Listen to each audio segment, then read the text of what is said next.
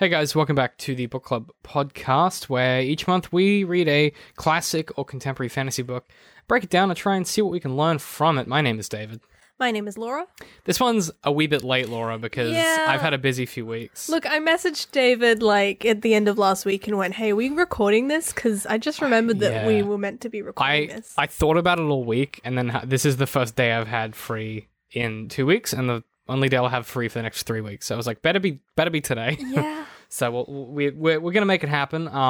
And as you guys learned, if you listened to last month's podcast, this week we're talking about American Gods by Neil Gaiman. Dude, I don't even know what we're doing next month. Is it Gaiman or Gaiman? Oh, I'll tell you at the end. I think we're doing June for next month. Okay, cool. Yeah. So if you want to check it out and read the book for next month, I'm just double checking it is June. I'm pretty sure it's June. It's loading. It's thinking about it, gang. So we're doing June, which is by Frank Herbert, and was originally published as a series of stories in magazines, but is actually a book in and of itself. So we'll be checking that out next month. So if you want to keep up to date and read the book, that's where you read it. That's the way to do it. Some classic sci-fi. I haven't read it, so I'm curious to see what it's like. Yeah, I won't. Yeah, no, I won't say anything because I don't want to color your opinions of it, but I do have opinions. I'm excited. So American Gods is a 2001 novel by Neil Gaiman that blends fantasy, mythology, and history into an Americana road trip centered on the taciturn character Shadow. Taciturn? Taciturn. I've literally written taciturn and I meant taciturn. And my brain went, just read what's on the page, David, and it should be taciturn. But it's too late now. I don't even think taciturn's a word, but it's not showing up as red. He's this kind of quiet, solemn, he's a really interesting character because you never learn a ton about him beyond the other characters and the way they interact with him. He doesn't tend to react back. We can get into some of that and names and all that kind of thing. But first we should get through the summary because it is quite a chunky one. There is a lot. A lot happens. A lot of things. I'm going to skim over some of it just for brevity, but if you read the book, this will just be a quick refresher for you so that if you haven't read it recently, you can kind of just go, oh yeah, that's what the story was. Or if you haven't read it and you just want to see what our thoughts were, then strap in. Shadow, imprisoned for a violent crime, is released a day early when his wife, Laura Moon, and his best friend, Robbie Burton, die in a motor vehicle accident. During his journey to his hometown, Shadow meets a strange, slick con man named Mr. Wednesday. Mr. Wednesday convinces Shadow to work for him as his bodyguard, and the two travel across America together towards Shadow's hometown. As they agree on their terms of employment, they meet a leprechaun named Mad Sweeney. After beating Mad Sweeney in a fight, Shadow is gifted a gold coin, which later he throws into his wife's grave, inadvertently bringing her back as a living revenant of her former self. Shadow and Wednesday depart for their trip across America. Wednesday appears to be recruiting American versions of old gods, all of whose power is waning as they must compete with the new gods, representations of modern technology and modern life like media, internet, and connectivity. The new gods abduct and torture Shadow on Mr. World's instructions, but Laura kills Shadow's captors. Wednesday then decides to hide Shadow with the Egyptian gods of death, who run a funeral parlor, and then in the Great Lakes town of Lakeside. Shadow attempts to live in Lakeside, under the radar, participating in the yearly raffle where an old car is parked on the frozen lake, and the denizens of the town place bets on when the ice will melt and the clunker will fall. A little girl goes missing as Shadow arrives, and Shadow lends a hand in the search, ingratiating himself with the locals. Shadow's brief cover in Lakeside is ruined as remnants of his past surface in Lakeside, and, as he's hauled off to prison, Shadow watches live on television as the new gods murder Mr. Wednesday. The old gods, now galvanized by Wednesday's death, rescue Shadow, who is bound to hold Wednesday's vigil on the World Tree. On the tree, as Shadow dies, he is visited by Horus and has visions of the great elephant god who tells him, "It is in the trunk." Shadow dies, and in the land of the dead, he learns he is Wednesday's son, conceived as part of Wednesday's grand plan. Mr. Town is sent to the World Tree, who cuts a branch from the tree, and as he travels back to Rock City, he meets Laura, whom he offers a lift. Horus finds Easter, convincing her to bring Shadow back to life, and the two resurrect Shadow from the tree. During his return, Shadow comes to understand that his old prison mate, Loki Lysmith, is Loki, the old god, and Loki and Odin have been running a two-man con for decades. Shadow realizes at this moment the whole battle between new and old gods is a setup to make Odin and Loki more powerful. At the same time, Laura and Mr. Town continue to Rock City, and Laura kills Mr. Town, stabbing him with the tree branch. Laura then meets up with Loki, confronting him, and stabs him with the branch as well, which quickly becomes a spear. Quick Yes. quick thing. Laura doesn't stab Mr. Town with a tree branch. She kills him and takes neck. the branch. Yeah. My bad. Yeah, so she kills him and takes the branch. Yeah, Laura stabs Loki with the branch, which becomes a spear, and he is wounded during the confrontation. Laura, however, is also mortally wounded. Shadow finally arrives in Rock City and confronts the gravely wounded Loki and the ghost of Odin, and begins to understand the depth of their plan. Shadow then journeys to the site of the battle and explains both sides have nothing to gain, and that the fight itself is a setup. And he even goes so far as to say that America is a bad place for gods. The gods depart. Loki dies, and Odin's ghost fades, no longer powered by the battle to come. Laura asks Shadow to take the coin from her, and she finally dies. Shadow then returns to Lakeside, and taking the elephant god's apparition's advice, opens the trunk of the clunker on the ice to discover the missing girl. He's then confronted by Hinzelman, a kobold who sacrifices a child each year to keep Lakeside prosperous, and was, it turns out, responsible for keeping Shadow safe from the other gods. Shadow begins to realize it was Hinzelman who caused his cover to be blown, and with the help from the local sheriff Chad Mulligan, Shadow leaves Lakeside for good. Sometime later, in Iceland, Shadow meets another incarnation of Odin. Shadow then accuses the man of Wednesday's actions, but Odin explains it was his doing, but it was not him. Shadow offers Odin Wednesday's glass eye. Shadow then performs a simple coin trick which delights Odin, and then performs a small act of real magic, plucking a single gold coin from thin air, just as Mad Sweeney had taught him. It's a fucking wild ride, this book. Oh, yeah. And I skipped over a lot, but... Dude, yeah. But how else do you summarize it? Because it just doesn't have, like, a natural structure, I guess. Definitely. And, like, the summary, like, skips over a lot of things that, like, when you're reading it, it's like, this is actual revelation, and you're like... So many small revelations. Yeah. Like, nothing... Well, there's a few ones that are like, oh, whoa, okay. But, you know...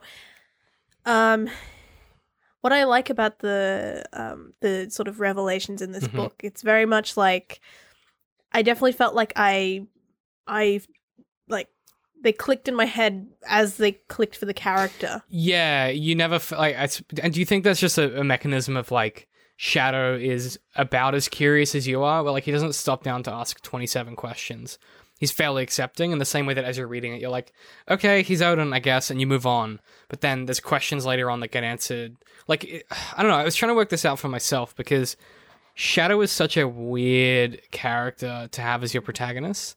You reckon? Well, because he never really says much, and, like, he's pretty quiet. Yeah. And, like, I don't know, what did you think reading through it? Like, were you because you hadn't read this book before, had you? No, I hadn't. So what were your initial thoughts coming off the back of this? Because you only just finished it. Like, what did you think? Yeah, it was an interesting one. A lot of it, like, I was impressed by, like, how well everything wrapped up and how I don't feel like there was anything resembling a loose thread left. None of, like, the big questions that the novel, like, asked about any of, like, the events really went unanswered, and that was good. Yeah. But it's still, like, there's still enough ambiguity in it about gods and their place in the world and what's going to happen in the future with them that I think it's kind of leaves it in a good place. And would you like to see, like, would you go in for a sequel kind of thing? Well, not a sequel, but, like, would you want to see more of this world? Sure. Yeah. Yeah, it's like, because I kind of have the same thing where, like, I guess, but, like, I think it's so well wrapped up that I kind of just go, well... Look, I probably don't need anything more about the gods of America, but, like, if you wanted to go into Europe or somewhere else, that could be interesting. So interesting.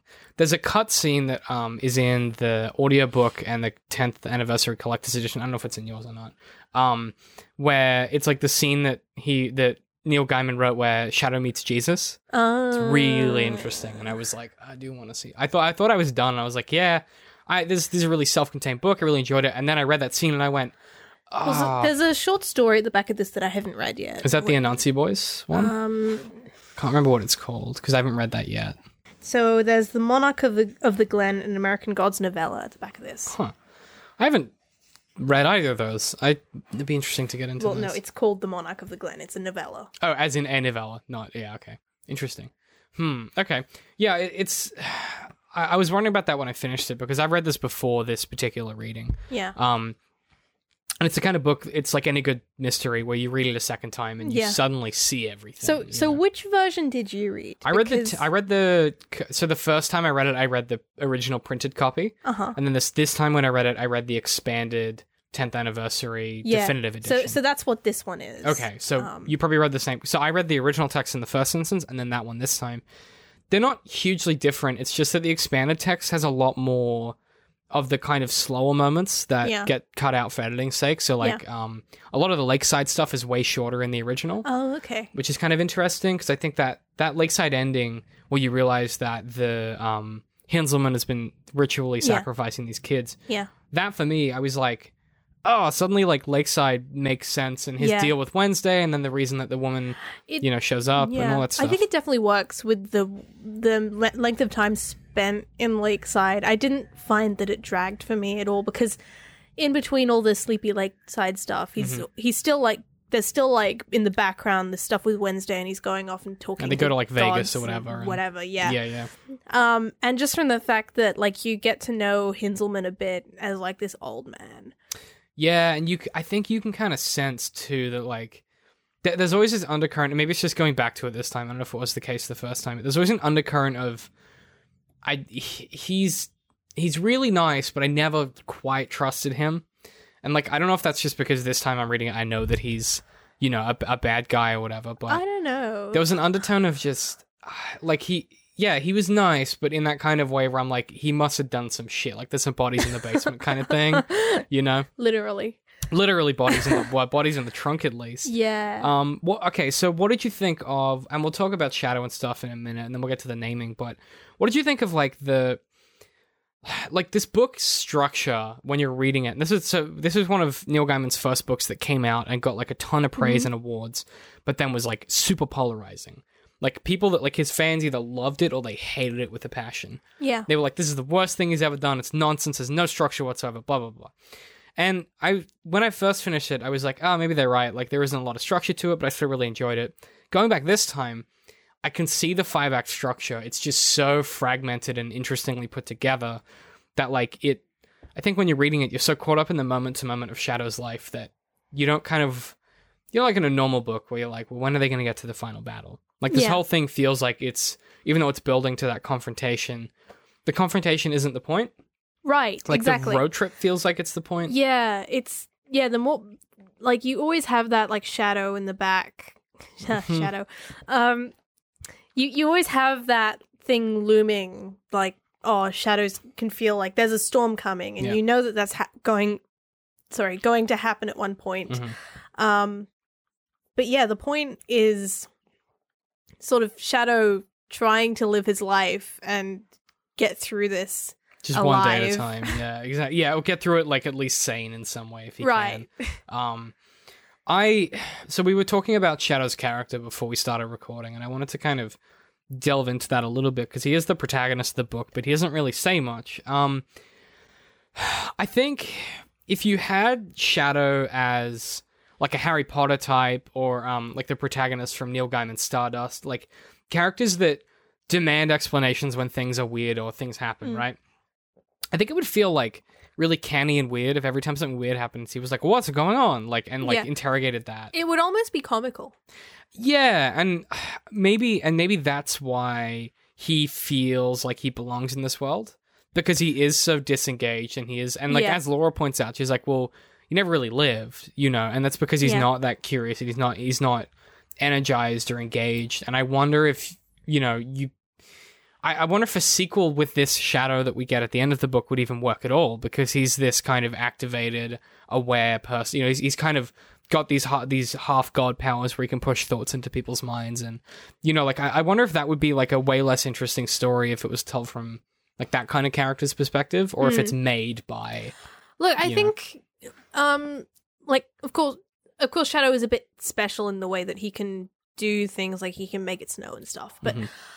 I think it definitely works that in this story all about gods and stuff, the person that is sort of the protagonist and ends up, quote unquote, saving the day is this almost completely normal guy, right? Yeah.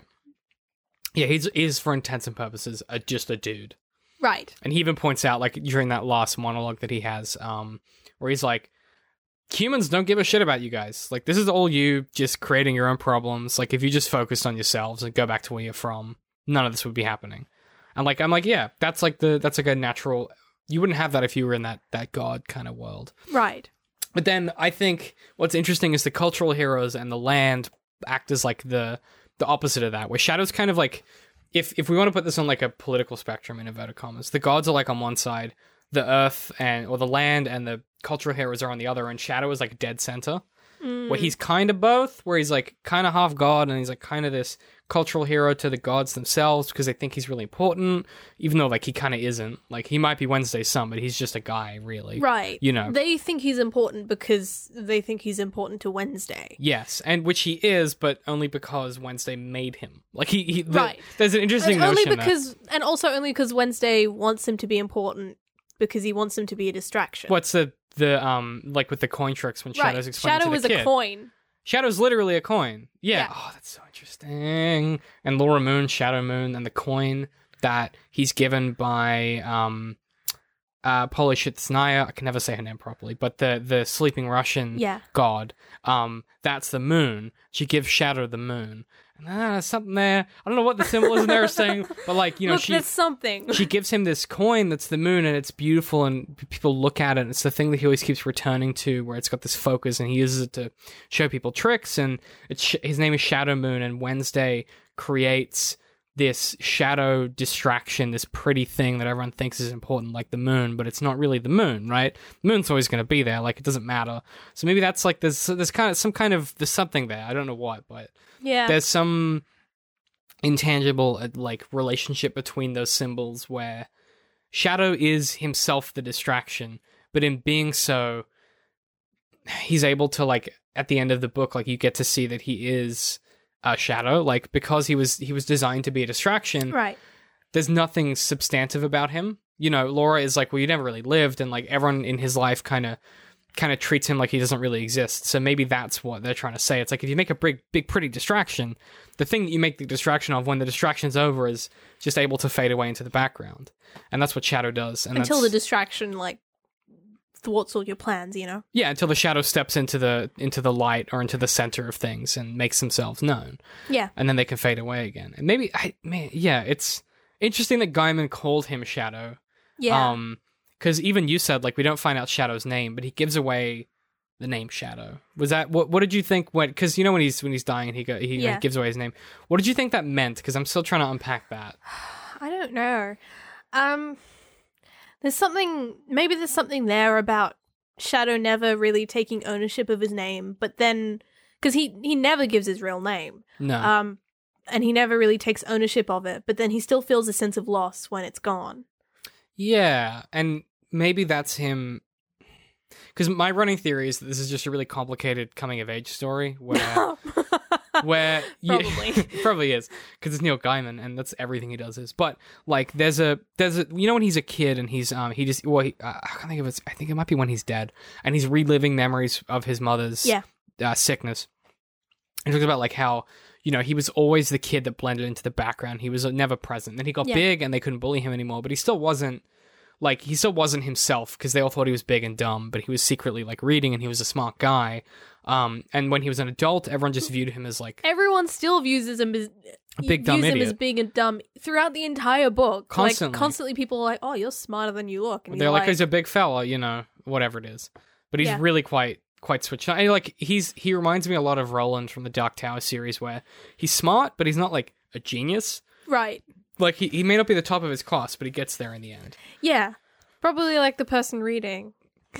Reminds me of myself. Yeah, he's interesting, though, because in that way, you know, his name is as being Shadow is, like, that's what he was as a kid. That's where he got the nickname from. Right. The adults around him would just call him Shadow because he would follow the adults around. And all he does this whole book is follow Wednesday around. And then right? Like, that's... Yeah. Then at the very end, it's when he when he sacrifices his name, when he sacrifices his old self as Shadow, that he's allowed to live and he's allowed to go to the Thunderbirds or whatever they're called, the rocks, like the lightning birds, and they're a symbol for resurrection, and he resurrects the person that he could have been the whole time, and he takes ownership of himself. There's some really interesting symbolism there with it took his father to die for him to be able to, like, a father he never knew he had because his mother was sick, Right. to step out of the shadow of his mother. Oh, and she would never tell him either. No. 'Cause And there's, why would you tell your son that you were the product of some weird one-night stand with yeah, by some weird grift old dude. Yeah. Yeah, there's a lot of weird stuff Yeah. about that. Yeah. But that'll come. We can Yeah. talk about that with the fascism stuff and how creepy it is. But Yeah, definitely. Oh, it's God. real weird. Wednesday is so creepy. such a creep. Have you seen the TV show? No. They have Ian McShane play Wednesday, and it's like the perfect casting Mm. because he's like suave and cool and old, but like a bit creepy all the time. It's great. Yeah, that's something that's interesting though. Like maybe there's some connection between all of that. I can't quite put it together in my head, but there's definitely like something in that aspect of his name seems super important, and then he gives it away, and he's able to like reclaim himself or reclaim like his true self or something. Because even like the gods, Wednesday hides the fact that he's Odin for a while because he goes, "What's my name day?" And he's kind of really like. He's very theatrical, so he saves that till it like suits his purpose to tell him. Until like he's literally like in his mind thing. Yeah, and there's that kind of double vision where he's able to Shadow kind of sees He sees them. all the aspects of the different gods. Yeah, what did you think of like because typically when Gaiman does something like this, like his fantasy stuff, like Stardust or like Ocean at the End of the Lane, he never like he'll invent his own mythology, whereas this is like entirely based on everything else. What did you think of like all the god stuff? Like, was that something that you were really interested in? Or? Well, yeah, I mean, I just wish I knew more about some of the different mythologies that comprise it, because there's a lot of stuff that I was not familiar with at all. And you just didn't like get. Yeah, I kind of had the same thing. Yeah, I mean, like it's still enjoyable to read, but I would like to sort of read up about some of the different mythologies that were sort of maybe want to find out stuff and be like, yeah, what are the like Chernobog? Maybe want to research mythology. Yeah, it was like, what's Chernobog's deal? Why is there a Beelzebub? Why's he coming in? Why is he a different season? Like all that stuff. I was like, what is that about? Yeah, it's really interesting. What's with the three ladies at different ages? It's a very so weird. Yeah, one. But it's like morning. Midday and evening night, or whatever, and there's so much stuff about that I'm like, how's that all going in the god space? And I thought the last one might have been Hecate, the goddess with three faces or something, but that was three goddesses though, so I don't know, something like that. Anyway, I think okay, so you have that great sequence with the Egyptian gods of death, where they're in the funeral parlor and they kind of that's the point in the story where Shadow realizes that like. I'm trying to like deconstruct and unpack what that sequence actually does for the story, because when Shadow dies, he has familiar faces around him, right? And he's able to then transition into the thing he wants, which is like to let go forever or whatever. But what I can't work out is like why Gaiman has Shadow spend that time with them. Like I can't quite like put it all together in my head as to like why that serves the themes or the narrative or anything, like for him to spend that time there. And I don't. Well, so he's attacked by the like conspiracy theory, like the black coats kind of people who are like the manifestations of all the conspiracy theories America has about itself. Yeah. Like Mr. Town and run by Mr. World, Mr. obviously. Wood and Mr. whatever the fuck. Mr. Stone, and they're run by Mr. World, who's like the American idea of like the conspiracy theory of like everyone's out to get America. Except he's really. Yeah, exactly. Because it's like someone fucking with you because none of it's real. But what I can't work out is like he gets thugged on by these kind of black coats and then escapes and is forced to hide out with the Egyptian gods of death and help them with this funeral parlor. And like I can't work out like why did Gaiman pick the Egyptian gods of death and why a funeral, like why that sequence? Was it just so that when Mad Sweeney died, like it was surrounded by death already? Like I can't quite work out. I mean, maybe what purpose that serves. I don't know. There is sort of a theme of death kind of running through this book a little bit, especially with Laura and the way that she's pretty much a zombie the entire novel. I mean, as a shadow to some extent, as she points out, right? Right, but in a different way. Different way, but, you know, revenant of of what they could be, I guess. Right. But do you think, I don't know, I just can't work out like that whole funeral sequence scene. Like, I really like it. Like, I think it's really good, but I can just, every time both times I've read this book, I've gone, why that here? He could have done anything else with the gods he put into the story. Like, it could have been like, that's when you could have met Anansi and you could have had like a sequence where you get closer with him, but it's just with those two characters that never show up again. I guess, is it planting Horus as the absent figure? Because he's the third brother or whatever, isn't he? Or the... yeah, well, they say stuff about how Horus and Bast are sort of off like in their off in their creature forms. But Bast is the cat, right? In the house? Yeah. Yeah. She occasionally turns human and has weird dream sex. I don't know what that was about. Yeah. Yeah, it was very strange. And then thereafter is kind of obsessed with Shadow and gets cats to follow him around so she can spy on him. I wonder what Bast... I'm going to quickly Google Bast and see what her deal is, because I feel like there must be something related to her as like a god. Well, I mean, the Egyptians did worship cats, so of course they had a god with the head of a cat. But why would she be obsessed with Shadow, though, is what I'm trying to work out. Like, it just seems like an odd choice, because he's not really anyone. Cats chasing shadows? Yeah, that's good. Okay. I like that a lot. That's cute, actually. I really like that. Actually, that would make fucking total sense. That's such a good reading, Laura. Holy crap. Yeah, cats, that's fucking great. Like, of course. God, I'm trying to overthink it. It's like, no, it's just, Neil Gaiman was like, fucking... Yeah, that'll do. That's great. Yeah. Oh, that's good. And like, America's full of proverbs, so maybe that's just like as part of her build up as the American version of that god.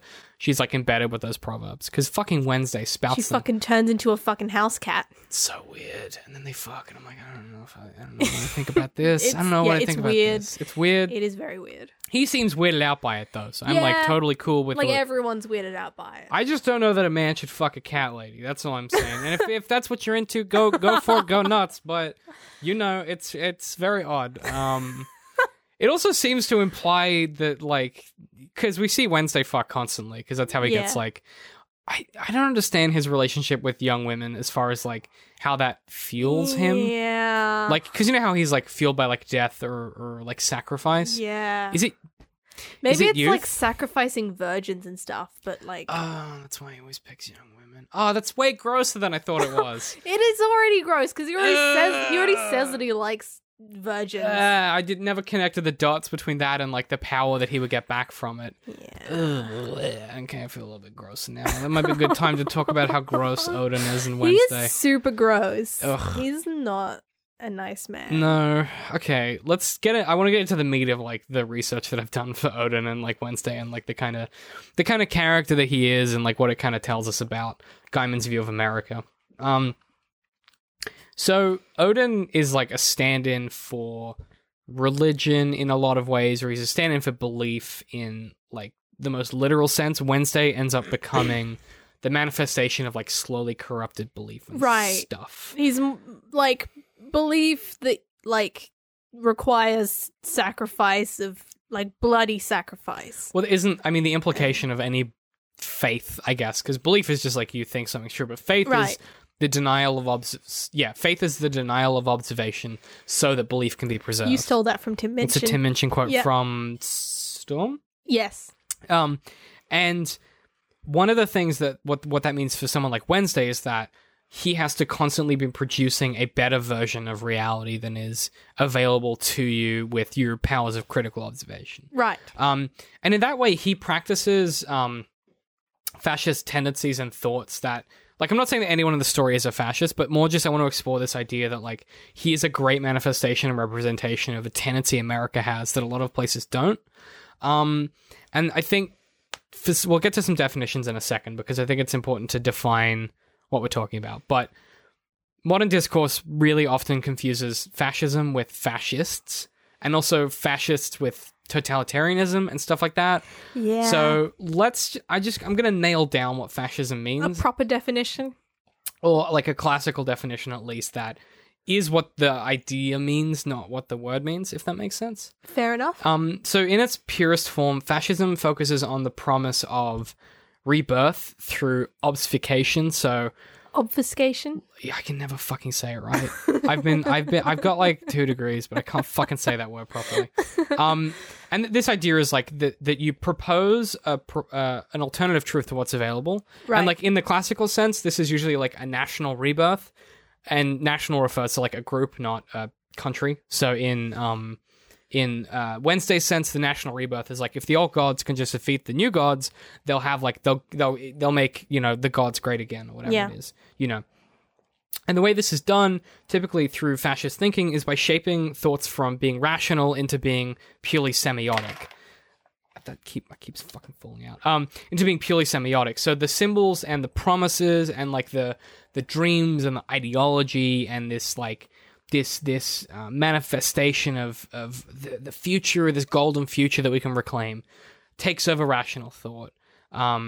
And it tends to focus on valorizing heroics and militarism, as Wednesday does, where he's Interestingly enough, probably the only time that anyone mentions what the gods are actually fighting over would be the fat kid in one of the interludes, where he says something about there not being enough belief to go around, which is bullshit, to be honest. The Techno Boy is one of my favorite characters, and we'll come back to him because he is crucial in this allegory of like America as like a fascist society. So some quick offhand examples just for like what this rebirth mythology looks like in real life. During Pinochet's rule of Chile, he proposed like the miracle of Chile and the Chicago Boys.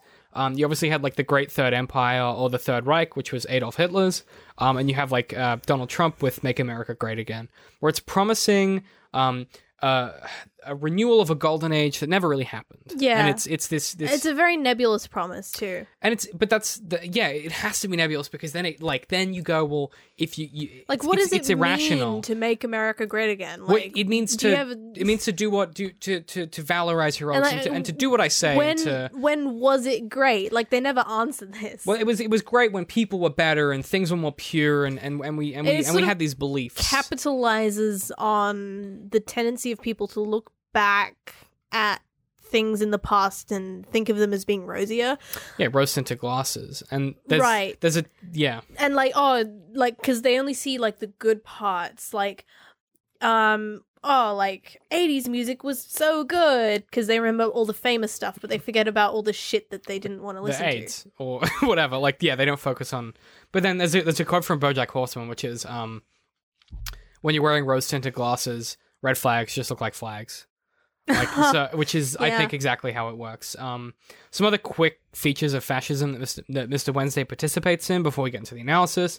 And so these features of fascism aren't about fascists; they're about fascist like tendencies. So fetishization of youth, like we talked about that just before. Like, he's constantly preying on young women. And like he's always like calling Shadow like young man and my boy and all that kind of thing. Like. Yep. Which, and he's all like, the reason that he takes the virgins in the way that he does is because he claims it keeps him young. It's real weird.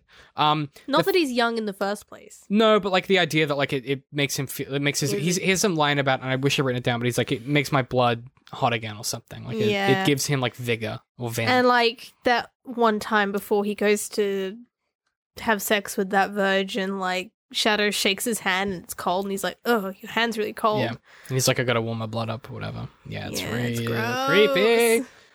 There's the fetishization of typically masculine traits.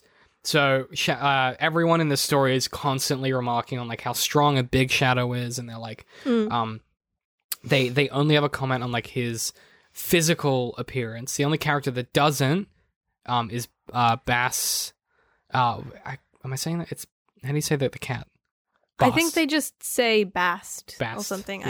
I don't know. She went the reason that it was interesting. The reason that she, in the book at least, claims to be like interested in him and to have sex with him is that like he's really interesting and he has like a lot of like emotional depth and thought in him.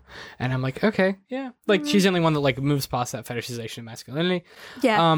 The interesting part about the fetishization of Shadow's like big, bulky masculinity. He pretty much never uses it throughout the entire book. So, you know, he has all this shit happen to him, and he doesn't even like throw a punch. Right. But the truth is, like, that masculine tendency is what got him into prison in the first place, and what got him into this fucking situation. And so he's learned from that. He knows that, like, just keep my head down. Do your own time. Right.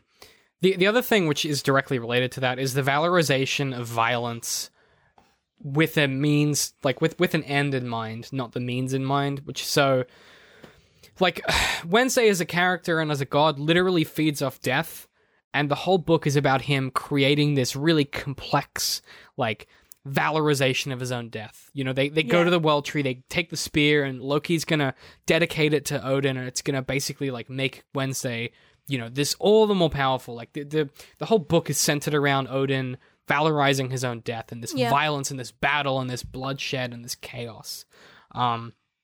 It's a really typical tendency of fascism. You see that with, like, literally every fascist regime ever. There's always, like, you know, the labor camps or the gas chambers, or like Pinochet, he used to, like, push people out of helicopters. Like, whatever the violent thing is you can do to shock people into action, that's what they do. The Lost Golden Age syndrome, which we talked about before, where it's like the old days were better, like Make America Great Again, or whatever it is. And then definition by opposition, where you identify your regime based on someone else's in opposition to. And in this instance, Odin doesn't, like, Wednesday stands for nothing in this story. Exactly. He just stands against the old gods. Yeah. And that, interestingly... With the old gods against the new ones. Sorry, yes, with the new god. Sorry, with the old gods against the new ones. I'm going to do my head in. Even though the old gods kind of hate him. They kind of hate him, but they see, like, he proves the point. But they call him the All-Father, and they, like... Well, he's old enough. They respect him. He's wise. He's the guy who... He's the George... He knows stuff. He's George Bush Jr. You go, They I trust you. him, Yeah. Even though he's kind of, like, a lying shit. But then, you know, the reason they trust him is he's got that theatricality and that charisma. Has these elaborate speeches where he talks about, you know, these particularly to Shadow, where he talks about, like, these elaborate two-man cons, and this golden age where it was the gods thrived in America, and we had this beautiful life where we were, you know, we took and we you know, and it's, I can see it. It's that kind of, you can slowly, like, now that you kind of think about it, like, can you start to see, like... Yeah, I can see it. You can see when Trump, you know, does these things, and he says these things, and it's like... Oh, yeah. It's a slippery... Like, fascism is such a slippery slope, and, you know, this fascist ideology that he proposes, it seeps into the old gods, because they go, well, I do feel tired, and, you know, Chernobog is a great example, where he's backed against a wall because he's not Beelzebub, and Beelzebub is the springtime. He's the life. He's the vigor. He's the spring cleaning. Yeah. So of course Chernobog is like, well, like, you know, my apartment's dark. It's damp. The food's bad. I'm tired. It's unpleasant. Whose fault is it? It's the new gods. It's not the old gods. We're being attacked, and you know, you see Mr. World orchestrating that to an extent where he's sort of. And Mr. World is Loki, right? I'm not misreading that whole situation. No, he is. So he's clearly Loki. Yeah, so he's orchestrating, you know, he forces the Techno Boy to kill Beaquist, and, like, what ends up...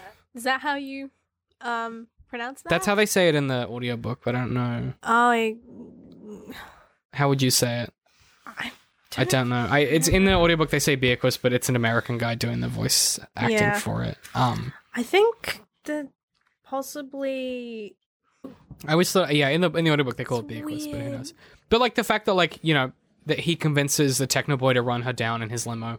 Well, yeah. I mean, it's sort of partly the Techno Boy being hopped up on his own importance, being like, yeah, we gotta take out all of these. Yeah. Well, he's so interconnected at that point, and I want to close with that in a bit, where I want to talk about, like, what Neil Gaiman thinks of technology. And, like, what did you think of Techno Boy being cursed then by Beaquist, or I guess she's the Queen of Sheba? It didn't.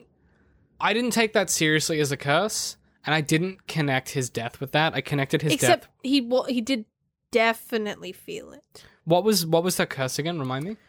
I don't think it was anything in specific. She just kind of cursed him. It felt like she cursed him to think critically, or so. Like, he was troubled after that point, and there was the point where they were in that weird hotel at the center. they're in the middle of America. Yeah. And it's Well, he's like the freaking out. nighttime, and he's freaking out in the bedroom. I think maybe that's a symptom more of when something modern and new destroys something that is an institution, it can't come back from that destruction. I think that was maybe like not even a metaphor, but like literally he kills this Egyptian kind of representation of like sex and fertility. And there's an argument too that he represents connectiveness and like the fast-paced modern world. Yeah. And there's an argument that a lot of scholars have, which is that kind of fast-paced modern world is slowly killing sexual attraction and reproduction, because we do, like, there's no longer a that's requirement interesting. to have sex. You can just get your porn, or you can get your fix wherever you Yeah. want. I So mean, people still have sex. They still have sex. Like, you have Tinder, but But- it's not, like, meaningful sex in that sense. there's a, she has these people worship her. Right. And that's an unhealthy, that's like not a healthy kind of No. version of a relationship. However, No. there's something interesting in killing the worship altogether means that you, in the act, kill the related things that are good. And I think maybe Gaiman's trying to say that, like, regardless of whether you're an old god or a new god, like, or you like the old style or the new style, whatever it is your preference is, killing something off completely means that you lose touch with how it started. And that can be as damaging as if you let it run rampant. Which is kind of interesting. Like, I think this whole book's message, and I want to wrap up with that at the end, but like, it really is a message of like centralism. It's not be, right or left, or be like neoliberalism or like conservatism. Don't be like, nostalgic. Don't be like too ready to move forward. Like, Shadow is like the perfect middle, which is interesting because Shadow and the Techno Boy are the only two people that don't participate in the fascism of the story. In Shadow's instance, he remains insulated because he's curious, but he also believes everything immediately. So whereas fascism requires you, with the Tim Minchin quote, you have to like, you deny what you're looking at and then you preserve your faith, right? Yeah. Shadow believes literally everything and goes, Yeah. well, I have no reason not to. The interesting thing there is that when Wednesday asks him why he's so ready to believe everything, Mhm. his answer isn't that, oh, I've seen all this amazing stuff, of course I'm going to believe it. His answer is that he can believe anything since he learned about his wife cheating on him. Yeah. What do you think that means for the story then? Or for the themes, I guess? I think it definitely says something about Shadow's character, and that his dead wife is more important, or sort of a bigger part of his existence than all of this crazy god shit. Right. And then do you think that when he comes back to life at the end and she's like, and he lets her die, that's him accepting that like this part of like this chapter or who I was is now dead and I can move on? I think it does represent a certain kind of acceptance, definitely. Yeah. Like him letting go of her and sort of the idea of her as well, because she wasn't really her. No, she was like a revenant or like a kind of... Like, she looked like her and she talked like her, but she didn't have her emotions, and that's kind of sort of what she was getting at when she talked about how Shadow wasn't really alive. Mhm. Like, she wasn't alive and she didn't really feel anything. Huh. It's interesting, isn't it? Yeah. There's a lot of that in this book where you go, there's so many parallels. Right. I think it's kind of meant to be like that. Yeah, it's Gaiman, so probably nothing's on accident. Yeah. Oh, it's like, Shadow buys this random freaking library book with, like, council notes in it. And That's how he works out that Hensel... dude, that twist... It's That's so crazy. good. That's so, like, because at the time you're like, oh, he's bored, he's got nothing to do, and you're like, what's going to be in there? And it's nothing. And then at the end, when he's in the fucking police station, he's like, that's weird that like, these girls, and then there's no time to investigate it because something else happens, and I'm like, rereading it, I was like, oh, fuck, that's so smart. It's everything in this book connects you back to the the narrative of Wednesday's plan. Like, he plants everything so carefully. It's honestly kind of amazing. It's 99% of a writer's difficulty is making sure that everything that's in the exposition, like, you can read the first... Literally, like, the first chapter, he talks about his cellmate, Low-Key, and you're like, that's kind of a weird name for a dude. But it's prison, so maybe it's a nickname. Yeah. You don't really think about it. And then it's like, Low-Key. Yeah, Low-Key. You go, it was in front of me the whole time. Like, literally, I could have worked it out any time. But it's sleight of hand. You don't notice it. Yeah. Because it's been there the whole time.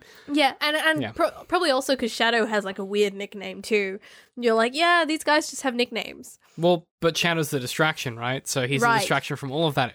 This book works even on a meta level, man. That's fucking great. Where you're like, that's so... But, like, yeah, he's the distraction. We go, Shadow's a weird fucking name. You don't think about Low-Key Lie Smith. Low-Key Lie Smith. You don't think about it because you're like, Shadow's a fucking weird name. What's this guy's real name? You know, like, that's so cool. I didn't even notice that before. That's fucking nuts. Dude. Even, like, the names are part of that sleight of hand trick. And maybe that's what Neil Gaiman's trying to say about America, maybe, is that it's all just, you know, Yeah. people moving stuff around, distracting you with different things. And that's, you know, what the government does, and that's what Wednesday does, and that's what, like, that it's inherently a place where faith fails, because what faith does is give people, like, hope and meaning and stuff like that. And in America, faith is, like, twisted, and belief is twisted into this, like, tool, or it's like a means to an end. And the one person who doesn't participate in it, the techno boy, who, like, at the end, like, he's so quick to adapt, and he's so plugged in that he realizes that they don't need to fight at all, and, like, there's room enough for both of them, and then he gets killed for it. And it's like Neil Gaiman, like, saying, yeah, if you're that person in America, you're fucked. Like, you're the first one to go. He literally gets sacrificed to Odin. Yeah, it's fucked up, where they're like, well, you were too reasonable, so we're gonna sacrifice you to the kind of like, the All-Father, the person who's gonna lead us into a glorious future.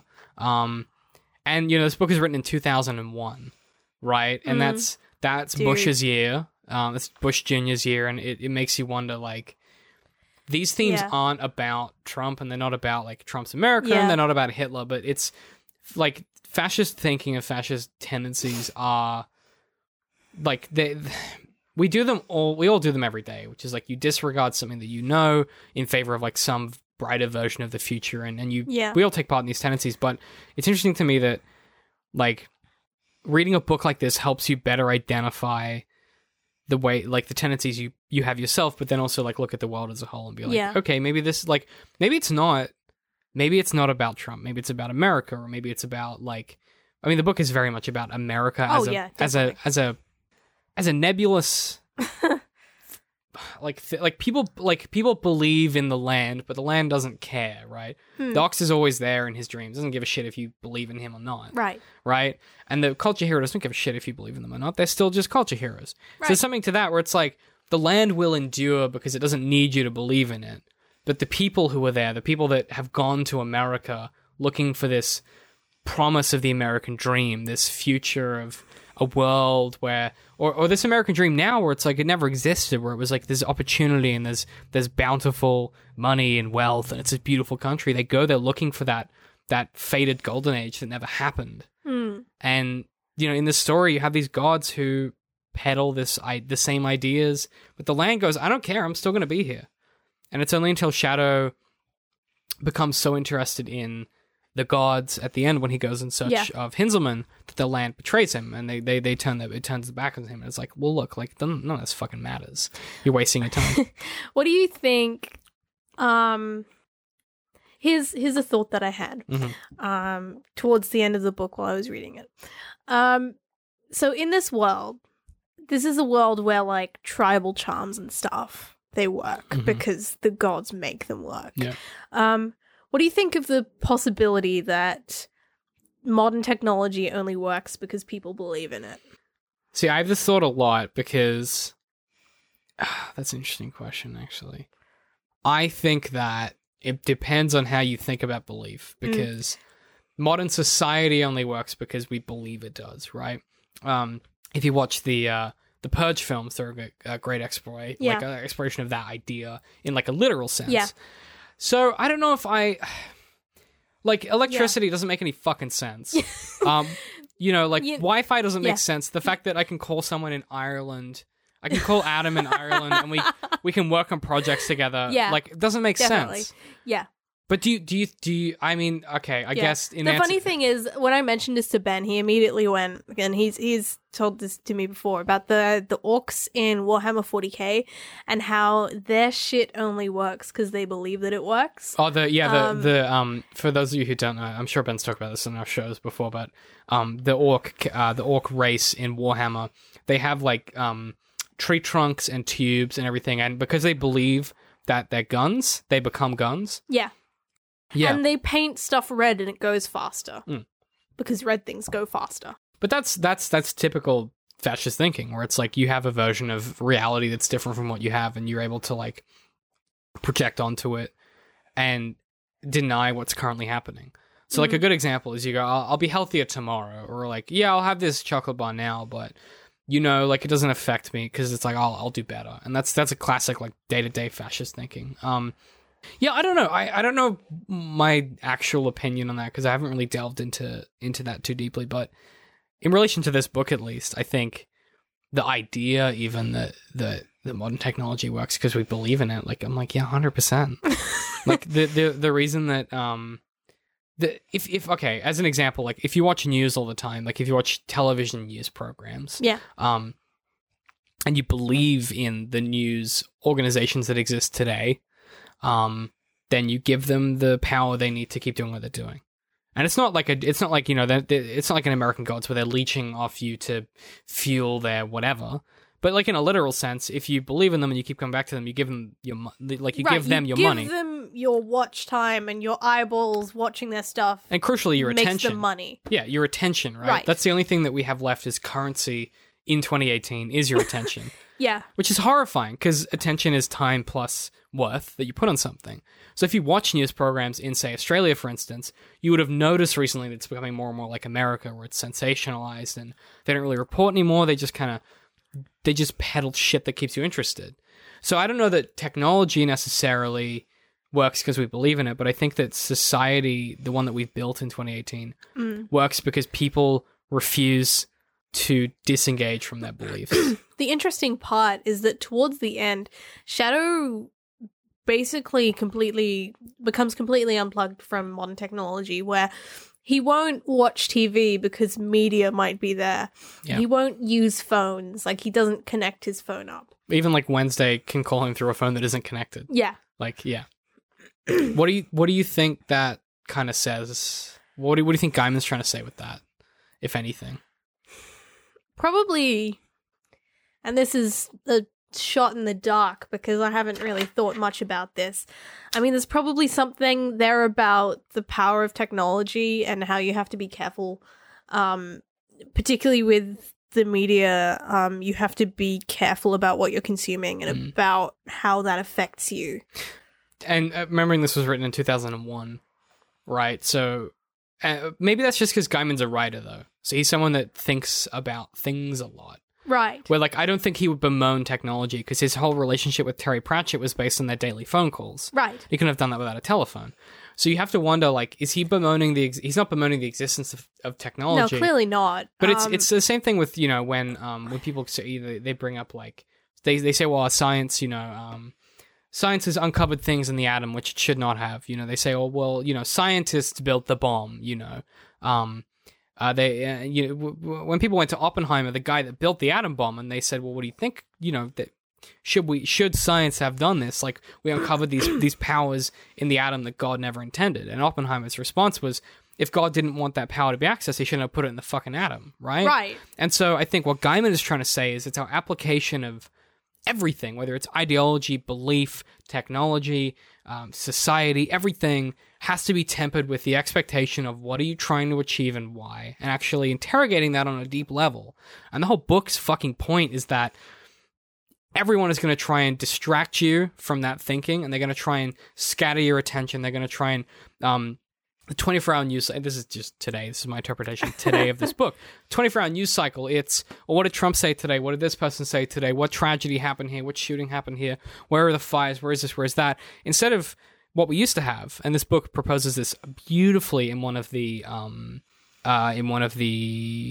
stories written by the cataloger, the Egyptian cataloger. I can't remember his name. Ibis.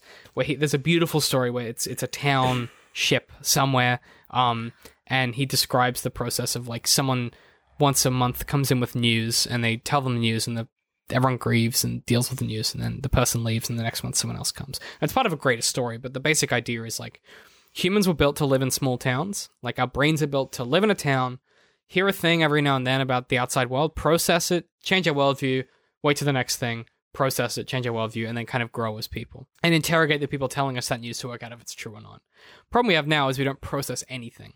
It's just bang, bang, bang, bang, bang, bang, bang, constantly, new definitely. Information. And I think maybe Gaiman is... I definitely think there's value in that idea.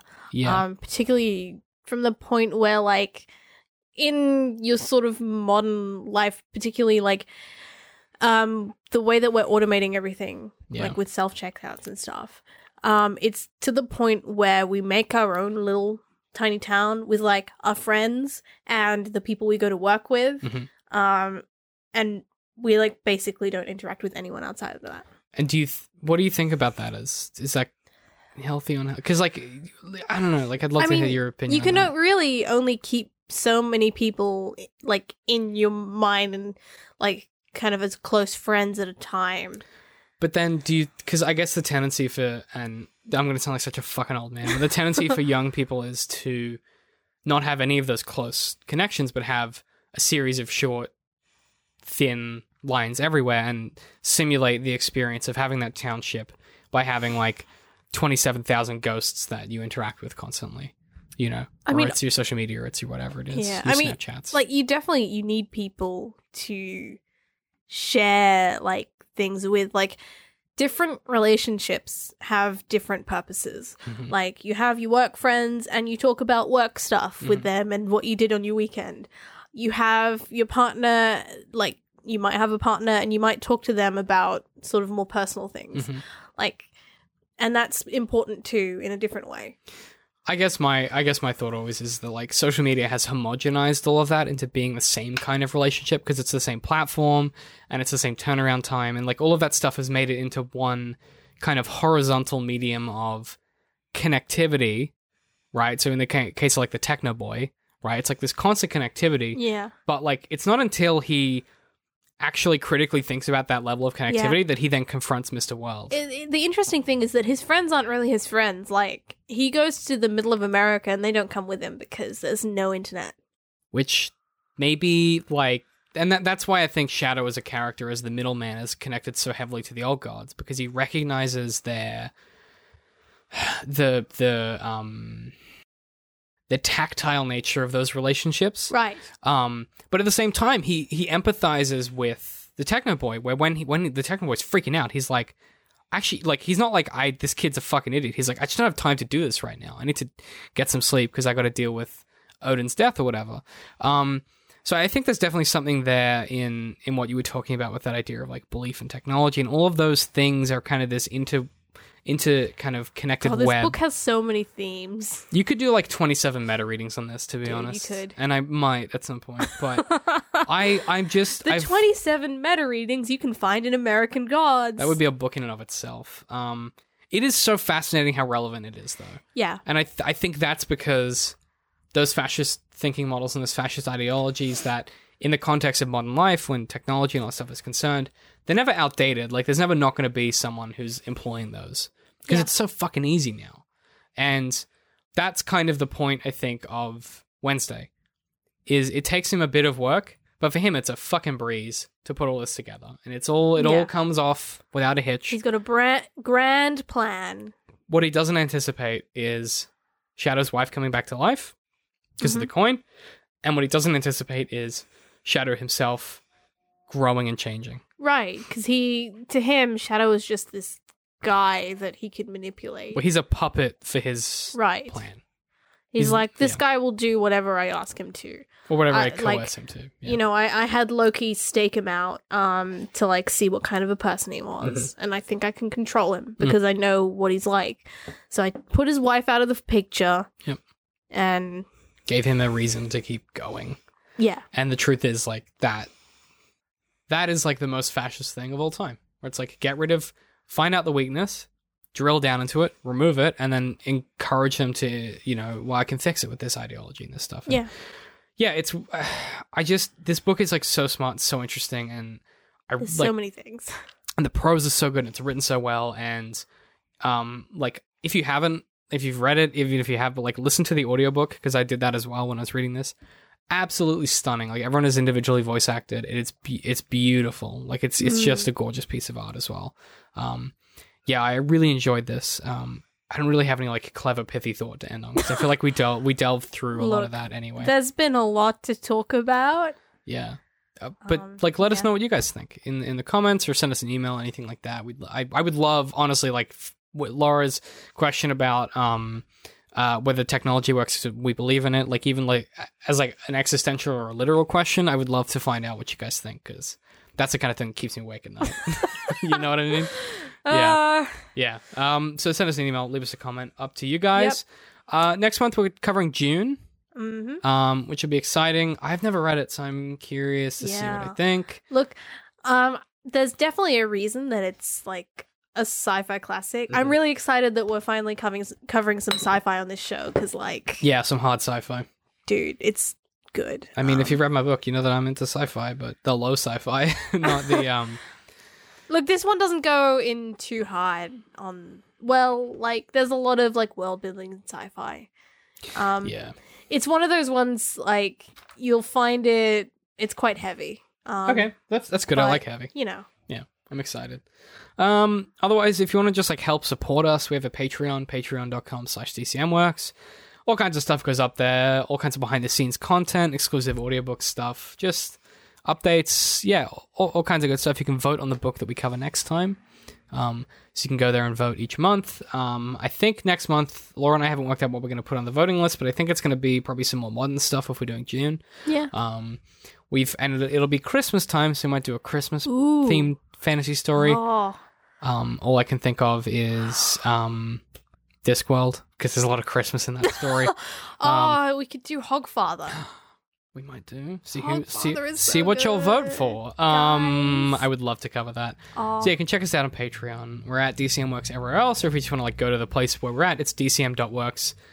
Is where you can link out to all of our other stuff.